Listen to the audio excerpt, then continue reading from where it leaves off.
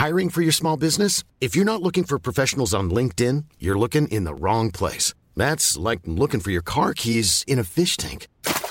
LinkedIn helps you hire professionals you can't find anywhere else, even those who aren't actively searching for a new job but might be open to the perfect role. In a given month, over 70% of LinkedIn users don't even visit other leading job sites. So start looking in the right place. With LinkedIn, you can hire professionals like a professional. Post your free job on linkedin.com/people today. Ready to pop the question? The jewelers at BlueNile.com have got sparkle down to a science with beautiful lab-grown diamonds worthy of your most brilliant moments. Their lab-grown diamonds are independently graded and guaranteed identical to natural diamonds, and they're ready to ship to your door. Go to BlueNile.com and use promo code LISTEN to get $50 off your purchase of $500 or more. That's code LISTEN at BlueNile.com for $50 off. BlueNile.com, code LISTEN. Burrow's furniture is built for the way you live. From ensuring easy assembly and disassembly to honoring highly requested new colors for their award-winning seating, they always have their customers in mind. Their modular seating is made out of durable materials to last and grow with you. And with Burrow, you always get fast, free shipping. Get up to 60% off during Burrow's Memorial Day sale at burrow.com/ACAST. That's burrow.com/ACAST. burrow.com/ACAST.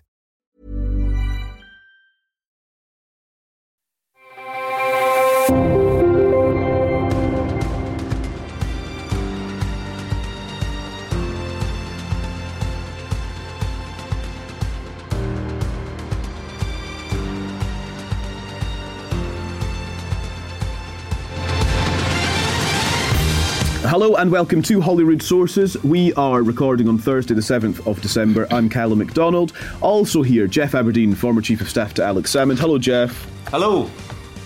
And Andy McKeever, former Director of Communications for the Scottish Conservatives. Andy, hello. Hello. First of all, apologies from me. The reason we're recording on a Thursday instead of a Wednesday is my fault, completely my fault. I am reporting on Boris Johnson at the COVID inquiry for Times Radio, which I'm now, a day and a half into. And, I mean, it's fine.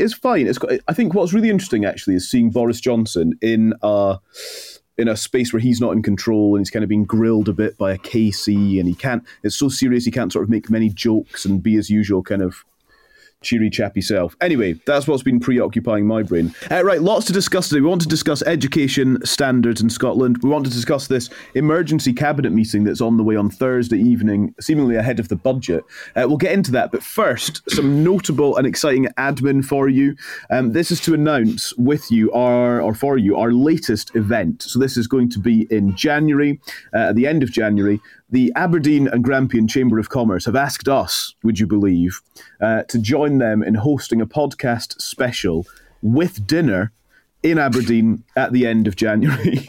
I can't believe we've reached this stage, but it's great. It's really good. So basically, what the whole point, the whole focus of the thing is to discuss energy policy, to consider the future of energy for Scotland, and what energy policy needs to be, basically.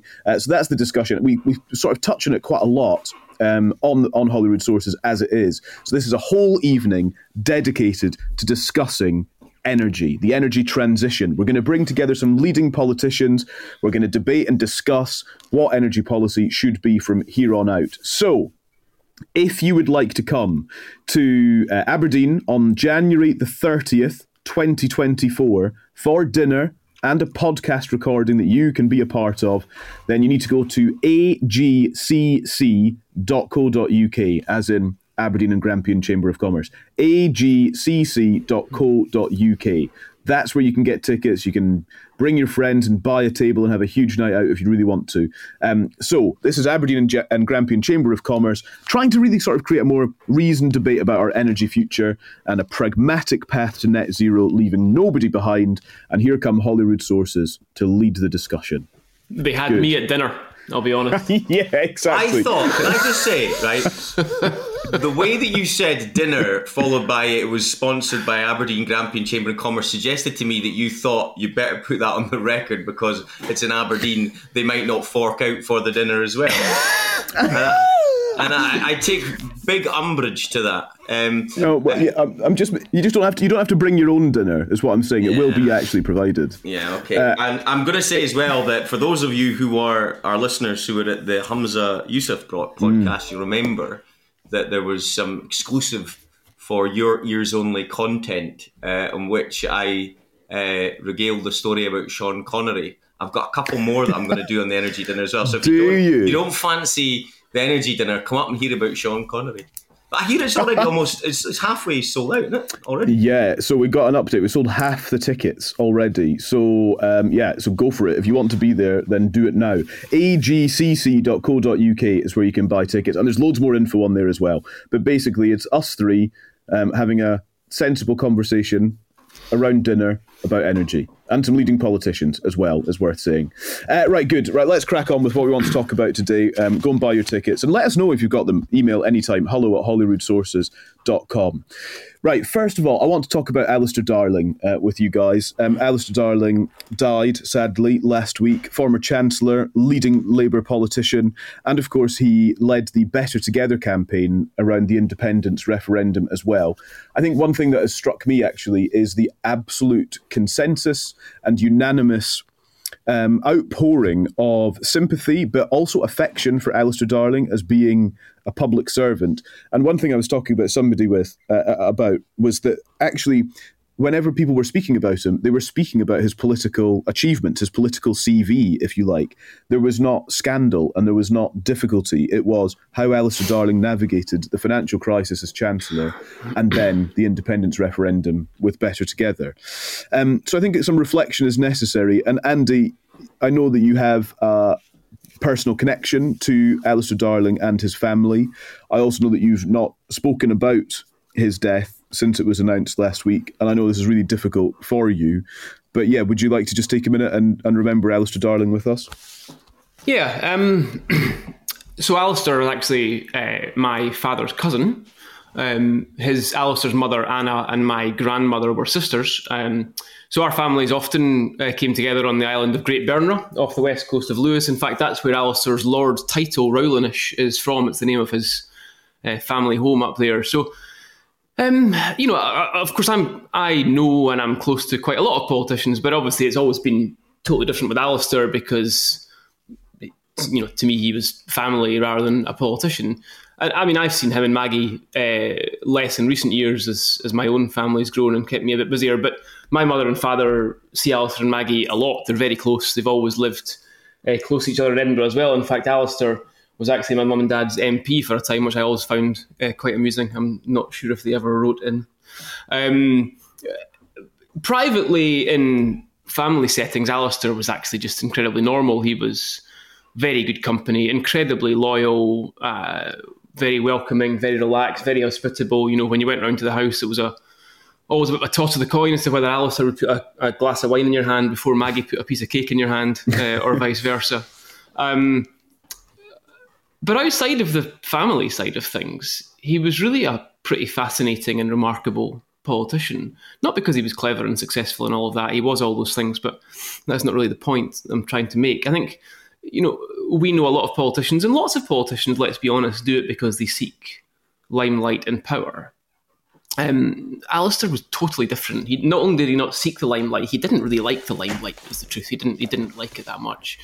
What he did have was a pretty amazing sense of duty, I think. And, he became Chancellor for a global economic crisis and came out of it looking pretty good, which, how do you do that? And then he took on the Better Together campaign, which, to be honest, caused him and the family quite a lot of strife and a lot of hassle before or during and after that. And, I always find it funny how people in and around Downing Street at the time always pat themselves on the back about how they won the referendum. And I just think, what a joke. It's like the Keystone Cops down there. It was Alistair that won the referendum. I honestly think sometimes if it hadn't been for Alistair and the Better Together campaign, I think the Unionists could easily have lost. I really do. And I think it's difficult to think of many more, I suppose, what I would call quietly consequential politicians than Alistair. So politics obviously will miss him, but not as much as the family, of course. The wider family, my mother and father will miss him terribly. But in a very insignificant way, of course, compared to how much he'll be missed by Maggie and Callum and Anna. And he leaves really an irreplaceable hole for them. I think that's a neat phrase, Andy. Quietly consequential is just, I think, full of compliment, actually. And Jeff, that's an interesting consideration, I suppose, for you. I mean, I know you'll have some personal reflections, but I know you will also have some political reflections, given his prominence in the independence referendum campaign as well. Yeah, and Andy, that was a fitting and lovely tribute to Alistair. I didn't know Alistair on a personal level at all. I wouldn't claim otherwise. I did know him in a professional capacity. I met him a couple of times when he was Chancellor in his office in London. A very fair, straightforward politician when we met him. But in the Better Together campaign, there's just one story I wouldn't mind sharing. And I mentioned that recently when we talked about Charles Kennedy on the Alex Cole Hamilton podcast, that Charles Kennedy sought you out behind the scenes at question time and always took an interest in you and asked, what you're up to and what your hopes and aspirations were and all the rest of it. And I thought that was a mark of a very good and decent man. I remember Alistair after the BBC debate, which, he did really well against Alex Salmond in the STV debate, but I think even conceded himself in a documentary that he took a bit of a hammering in the second one. And I remember we were leaving, and as he was leaving, he said to me, "Oh well, not long to go now, and we're all out of this." And we spoke for a very short period of time, and I just thought, after taking what was a bit of a shellacking, he still found the time to speak to an opponent or an advisor to an opponent, and I thought, yeah, you're a pretty decent man indeed. And I think Andy's absolutely right in terms of the Better Together campaign. Without him as the figurehead, it might have been a different story, a very reliable, solid politician, but got results as well. And my condolences to his family and friends. Yeah, absolutely. And from me also. And thank you both for considering such an important person and the legacy as well. And I think actually just the lesson, as I say, within how we've remembered Alistair Darling for politicians today, because I think when you hear how people speak of Alistair Darling, how many of our politicians today will be spoken of equally as affectionately in that sort of way. And I feel like that is something to consider. It's that time of the year. Your vacation is coming up. You can already hear the beach waves, feel the warm breeze, relax, and think about work. You really, really want it all to work out while you're away. Monday.com gives you and the team that peace of mind. When all work is on one platform and everyone's in sync, things just flow. Wherever you are, tap the banner to go to Monday.com. I'm Sandra, and I'm just the professional your small business was looking for. But you didn't hire me because you didn't use LinkedIn Jobs. LinkedIn has professionals you can't find anywhere else, including those who aren't actively looking for a new job, but might be open to the perfect role, like me. In a given month, over 70% of LinkedIn users don't visit other leading job sites. So if you're not looking on LinkedIn, you'll miss out on great candidates like Sandra. Start hiring professionals like a professional. Post your free job on linkedin.com/people today. This is Hollywood Sources. Thank you for being with us today. Lots to discuss. We want to get into some of the issues of the moment. We're going to be, we're going to come back in a moment to discuss this emergency cabinet meeting that's taking place this evening around the budget, we understand. But I do want to start with education, actually, because this lunchtime at First Minister's Questions, the issue of education and Scotland's results in these global school tests, these PISA school test results and league tables and whatnot, has really been blasted by the Scottish Conservatives. The SNP's been accused of destroying the school system. The First Minister's admitted there's a poor set of results in these PISA rankings. He's faced questions on what another experts called a calamity facing Scottish schools. We understand the Education Secretary, Jenny Gilruth, will make a statement on it next week. Andy, on education, First of all, these PISA results, they kind of look at secondary schools from dozens of countries around the world. They've pointed to significant falls in maths, reading and science performance in Scotland's secondary schools since the year 2000. There's a 23-year decline in standards here. Yes, and I think that raises one important point, which is that the SNP absolutely have to take a share of the blame, but this predates them. And other political parties have not exactly been tripping over themselves to create something else. Everybody has been on a bit of a consensus wagon when it comes to education, and that needs to stop. I think yesterday's results were in no way unexpected. It would have been remarkable had they been any different, and that's quite damning in itself that everybody expected the results yesterday to be bad, and indeed they were very, very bad.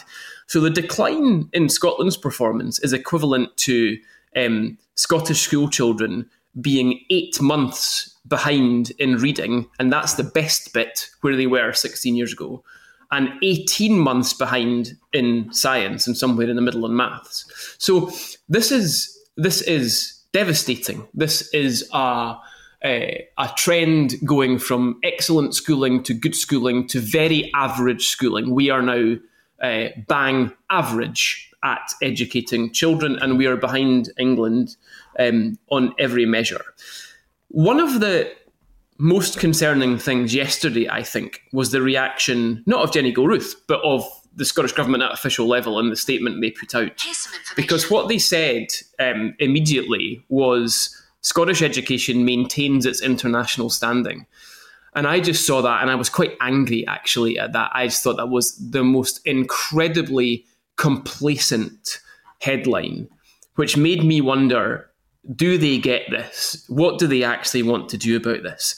This is a terrifying direction of travel for parents in Scotland. And I think one of the most difficult things is that we are doing this not by accident, but almost by design. We have designed our school system and our curriculum to deliver averageness and to deliver mediocrity. That is what we have done. We have done it deliberately. And I thought yesterday of a term that was coined by George W. Bush, actually written by his speechwriter Michael Gerson, which was a famous soft bigotry of low expectations. We now have a school system which has institutionalized low expectations. There is no more time to argue about whether we have a problem. We have a problem, and it has to be tackled immediately, because it is the biggest, not only is it a potential tragedy for parents and children, this is an economic catastrophe. If you cannot properly educate your children, that is a ticking time bomb for the future of the economy. There's a bit of a legacy consideration here as well, because Nicola Sturgeon made it her sort of defining mission to act on behalf of young people and to improve standards in schools. And what we're seeing here is that that has not worked. So her legacy is one of failure. And so does that speak to the word Andy used? Does that speak to an element of complacency?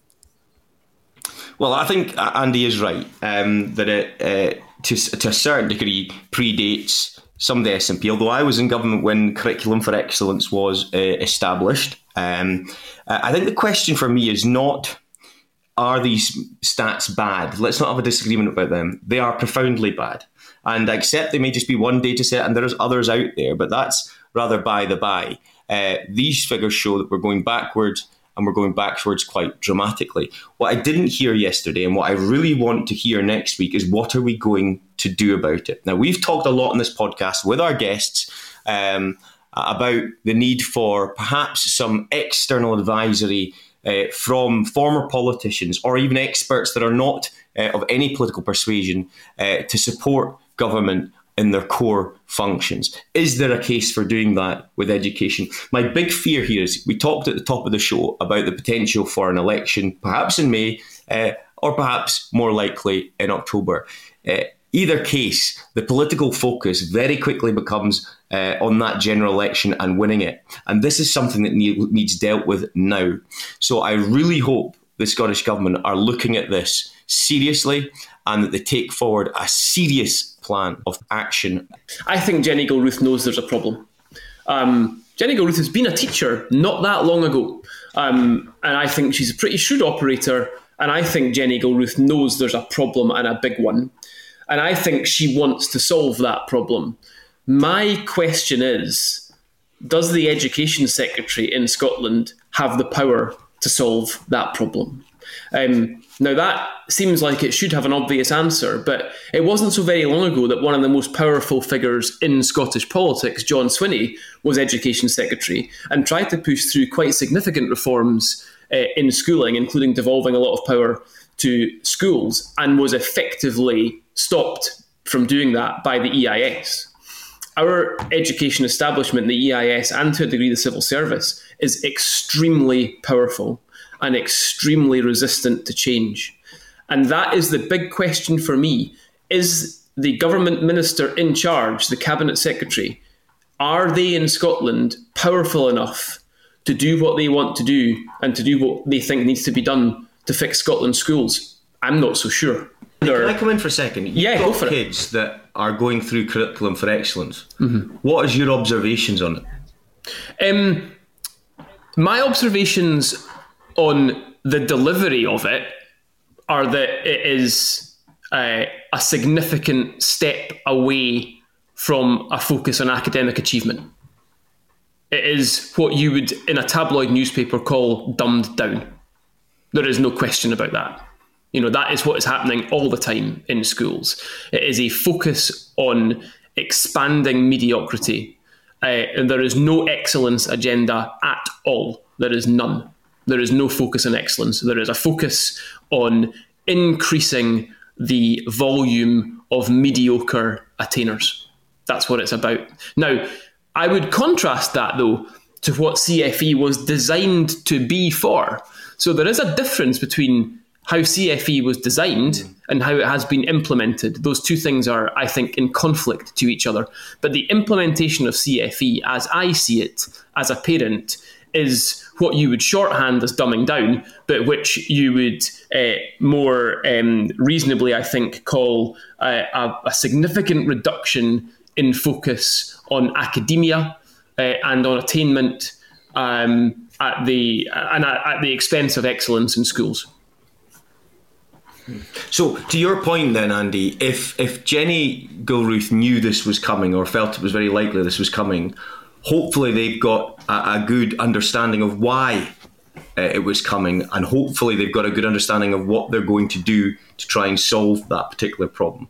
Now, I get the interactions with the unions, and they may be obstacles in that, but ultimately she's the elected minister in the elected government and has to have the power to effect change. Otherwise, they'll be paying the price with their own careers. That's the way these things work in politics.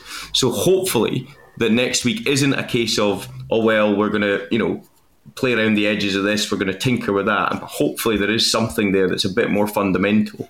Well, I hope so too, but I tell you what I would say. So Jenny Gilruth's done some quite tough jobs. Transport is a horrible job to have to do, and she came out of it quite well, and she was pretty forceful and pretty shrewd and operated quite well in what is also quite a difficult space in transport. If Jenny Gilruth is going to fix Scotland's schooling, she is going to have to upset a lot of people who the Scottish Government has never wanted to upset before.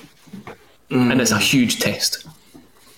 That is a huge test. How do you then balance that, Jeff? Because I'm kind of thinking, one of the things that struck me, Jenny Gilruth, she kind of pointed to COVID and the profound impact of COVID on young people, which is all well and good, but actually Scotland was slower to get back in the classroom after COVID. English schools reopened in June 2020. Scotland was after the summer holidays. Then the second wave came. Sturgeon kind of announced that schools would reopen for vulnerable children and kids of key workers. The rest would go online. So, pointing to COVID isn't all that helpful either, because the Scottish Government's record on that, albeit perhaps different ministers and whatnot, the Scottish Government's record on that differs to England as well. Is this devolution failing? Well, no. I think, COVID did have an impact. But it had an impact for every country. But the point is country. Yeah. But Scotland's behind England as a result of its choices. Look, COVID had an impact in every country. My point is, I don't think that excuse carries much water, I'm afraid. Fair. To your actual point, though, I'm going to go back to something I said earlier. And the balance needs to be here about moving forward at pace, But equally, I'd rather they got it right as well. So it's a balance between pacing and making sure they get it right. And I'll go back to what we just said. Perhaps the time, therefore, is if you are going to upset some people, you need to bring some people with you. And having that independent expert analysis that says, look, these guys represent all parties and none. They've been there and done it at the coalface of education, and this is what we're going to do, wouldn't be the worst idea. And get them solely fixated on trying to arrest these figures. Okay, so it's all eyes really on Jenny Gilruth and her statement next week to see if she can rise. That is a massive moment. And what does that mean for her kind of ministerial career? Because is it fair to say, have we seen much of Jenny Gilruth as Education Secretary up until this point? I'm trying to think of moments. I'll tell you what the most important thing that she's done is, and this is to her great credit, is so PISA is one of 3 recognised international studies. The other 2 are TIMSS and PEARLS. And we withdrew from those about 10-ish years ago, I think. So Jenny Gilruth said earlier this year that we're going back in. So that in itself was a very significant thing to do. That was, resubmitting us. It's a classic case of if you don't want to know the answer, don't ask the question, right? But she is now putting us back into a situation where we are going to find out, I suspect, some very difficult answers to these questions when it comes to TIMSS and PEARLS, the other studies that are done. So to me, that is a signal that this is somebody who is ready and willing to tread her own path here. Now, that is very positive. And to add to your point, Andy, just what you were saying earlier, actually, and because she took that decision, which I agree was a significant decision, surely she must be prepared for the answers that she was going to get. And so I'm assuming, presumably, there will be a plan of action in place to try and deal with it, because why would you do that otherwise? I think so, and I hope so. But I would just go back to saying that, and to answer your question, Callum, it's a big... Jenny Gilruth is a high performer and somebody who's got a long time to go in politics and could go very, very, very far. But this is a hard job. Education is a difficult job because A, it's not going well, and B, the vested interests are astonishingly powerful. And if she's going to make an impression in it, well, that's going to be tough. And I'll tell you, it'll absolutely be the making of her if she does it too. Interesting. Let's bear that in mind then. We'll reflect on whatever Jenny Gilruth gets at in her statement next week on the podcast. Join us for that on Holyrood Sources. And the other thing then that we want to talk about is another Scottish Government issue. This is a special meeting of the Scottish Cabinet, which is scheduled for this evening, Thursday evening. It's been called as ministers face a budget black hole of at least £1 billion. Reports from the BBC suggest that the Scottish Government's struggling to make its £60 billion tax and spending plans work. It's said to be a collective issue, reports the BBC, and not a problem of agreeing a deal with Green ministers who are in a power-sharing agreement with the SNP. This is Thursday, the 7th of December. The Scottish budget is due on the 19th of December. Jeff, we already know about the council tax freeze. Notably, the Green Butte House Agreement deal is back up for discussion. Kate Forbes says that should be binned this week as well. Is all of this part of the same picture then? The budget problems, the special cabinet meeting, the Butte House Agreement. What's your read on what this cabinet meeting's all about?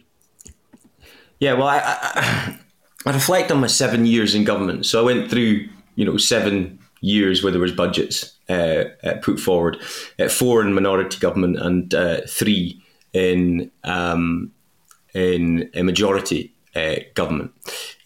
And I never recall ever publicly convening an emergency meeting for a budget, or John Swinney ever doing that, rather. Yeah.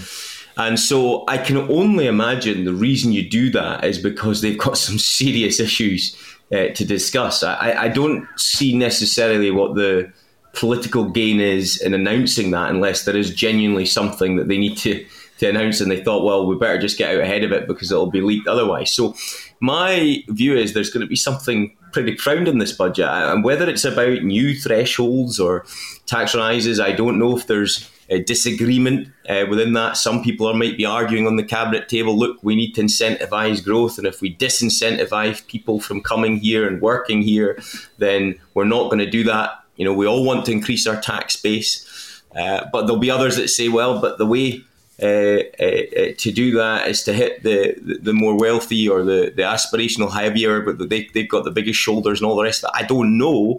Or is it something more profound than that? Is it something like the National Care Service, which only recently the unions were suggesting wasn't currently funded and didn't look like to be in the projections they saw? Or maybe there's a big cancellation of that. I'm not trying to... I'm not speculating with any real insight here. I'm just saying clearly something is amiss before you've called this meeting in itself, and only a week before the budget. I recall my time in government. At this point in the process, you were starting to work out, okay, the politics of your budget and what you're going to try and do to try and win over certain people that you may want to do so, whether that was in the opposition or indeed in your own benches. You weren't necessarily discussing final decisions. Those had been made, what the general direction of travel was. So it is a fascinating move, and it'll be interesting to see what comes out after it. I suspect there'll have to be some sort of post-match briefing after it, and we'll see where the situation lies. But clearly, there's a very, very challenging set of circumstances ahead. It is quite astonishing. 10 days before the budget, 12, but 10 days before. And I think your point there, Jeff, about having the meeting in the first place really raises awareness of the issue. And it is no small issue, Andy, is the other thing. A budget black hole of at least £1 billion. How do you get out of that black hole? What is the answer here? And more than that, what do you think is the sticking point, actually, as a starting out point? Well, I think that becomes a very interesting question, because and a little bit of that is about the devolution settlement and the powers that have transferred over recent years, because we have sort of quite quietly, without anybody talking about it too much, we have moved from being a parliament which is largely only responsible for spending money to a parliament which has become partially responsible for raising the money that gets spent as well. And I'm not sure that the Scottish Government has always made the link between raising the money and spending the money.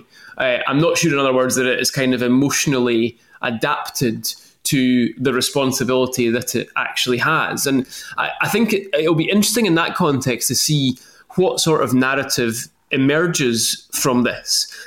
Kate Forbes, you mentioned earlier on, she also, as well as the green stuff that she mentioned last night, she also made the point that many people have been making for a long time, which is that there is a limit to how far you can put taxes up before you actually start decreasing the size of the pot that you generate, not increasing it. I'm not sure how many people around that cabinet table have that sort of economic grounding where they have enough experience in the tax and spend agenda and how it works, how raising money works, how tax works, how incentives work. And so I think it's going to be interesting to see what comes out of that. Ultimately, when you are running a government where you are responsible for raising and spending, one of the things which you have to have on the table is spending cuts. And I do think that's an interesting part of the dynamic as well. It's being, it looks like it's presented to us in such a way as to say, we have a black hole, so we have to fill it. Well, you don't have to. You can actually look at your expenditure as a way to get around that as well. It's not all just about generating more money. Sometimes it's about cutting spending. That's what governments have to do. And crucially, to sort of just add in the other argument that floats around this, do you, Andy, give any credence to the suggestion that the Scottish Government has been left with too little money from Westminster after the autumn statement by Jeremy Hunt? Is that valid?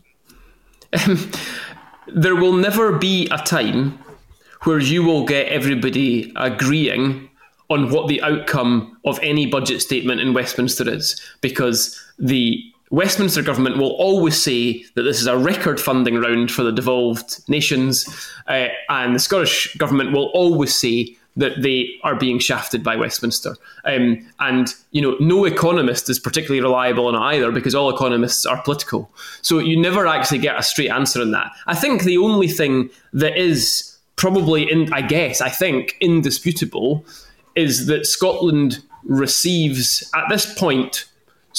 receives more per head than it contributes per head. So I think it is a difficult argument for the Scottish Government to make that they are somehow being harshly treated in terms of the Westminster settlement. I think that's a difficult argument to make in this context.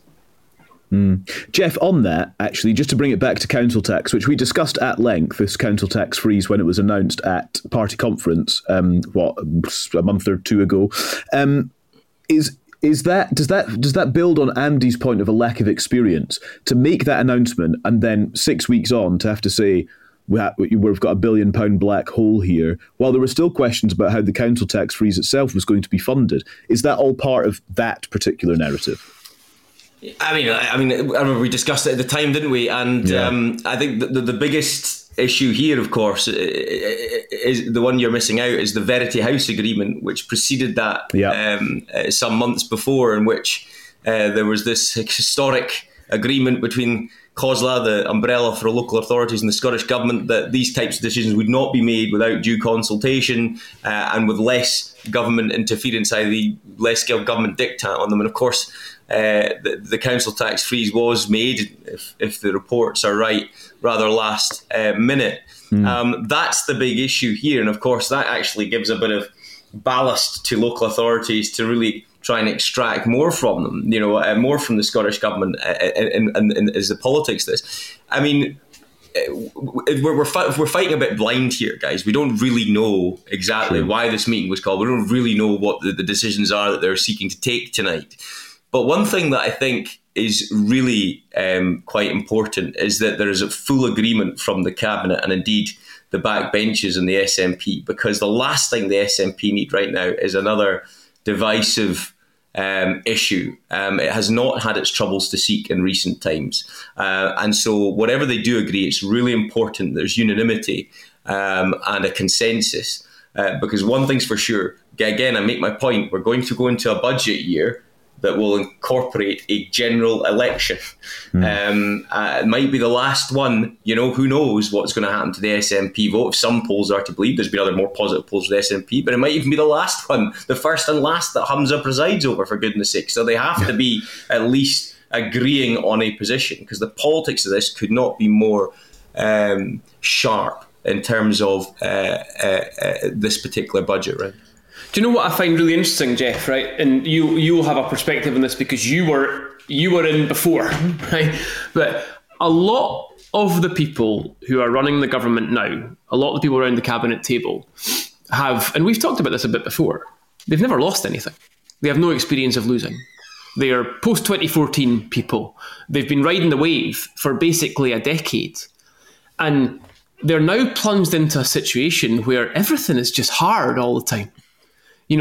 They're going down in the polls. They're losing by-elections. There are budget problems. The UK government is kind of outfoxing them on some things like, gender recognition and DRS and all that sort of stuff. It's not coming as easy anymore as it used to. It's not coming easily like it did in the sort of 2015, 2016, 2017 years, where pretty much, they could do whatever they wanted and everything in life was good. Life is kind of tough now for the government. And this is just appears to me to be an entirely new experience for them, and arguably a little bit more like the experience that you would have had with Alec from 7 to 11, where things weren't so easy. You had to work a little bit harder for stuff. Yeah, well, I think the first observation is that before we won in 2007, all we had done is lost. So we were quite used to losing. I know that feeling. In terms of, but... No, look. It's a good observation, and I actually think one of the biggest difficulties that the current Scottish Government faced right now is, and I'm going to use this phrase that I've said before on this podcast time and time again. They are trying to be all things to all people, and that takes its toll when you come round to budget discussions as well. There are no bad causes out there, guys. That's the thing when it comes to budget, and people make their pleas, industry bodies and the third sector, the businesses. There's no bad causes. They've all got a legitimate case to make.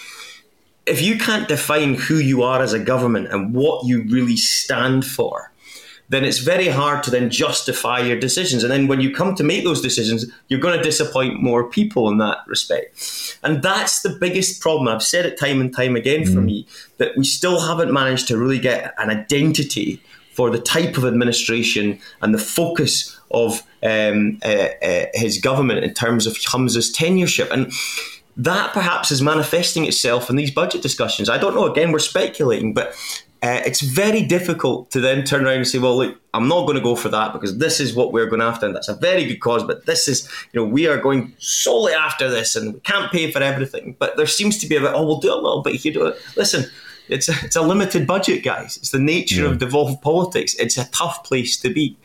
And I just wonder if that's manifesting itself just now. It's amazing how much of a thread, actually, and how many sort of constant threads there are through our discussions. And that is a really interesting one, Jeff, the kind of, not defining yourself, and actually it comes back to haunt you a bit at times like this. Right, okay, so a couple of things then to look out for. So Jenny Gilruth's statement next week on education, and whatever the outcome of this emergency cabinet meeting is this evening as well. We'll keep an eye on all of that for you. Thank you, Jeff. Thank you, Andy. Just to mention once again then, the event that we're doing with the Aberdeen and Grampian Chamber of Commerce, an energy special at the end of January, which, by the way, is just the first event that we can announce for the new year.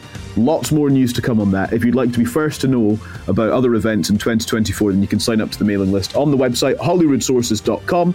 You can keep in touch. You can email us, hello@holyroodsources.com, to have your say on all that we're talking about, or to ask questions or pop by and say hello. And we will talk to you again next week.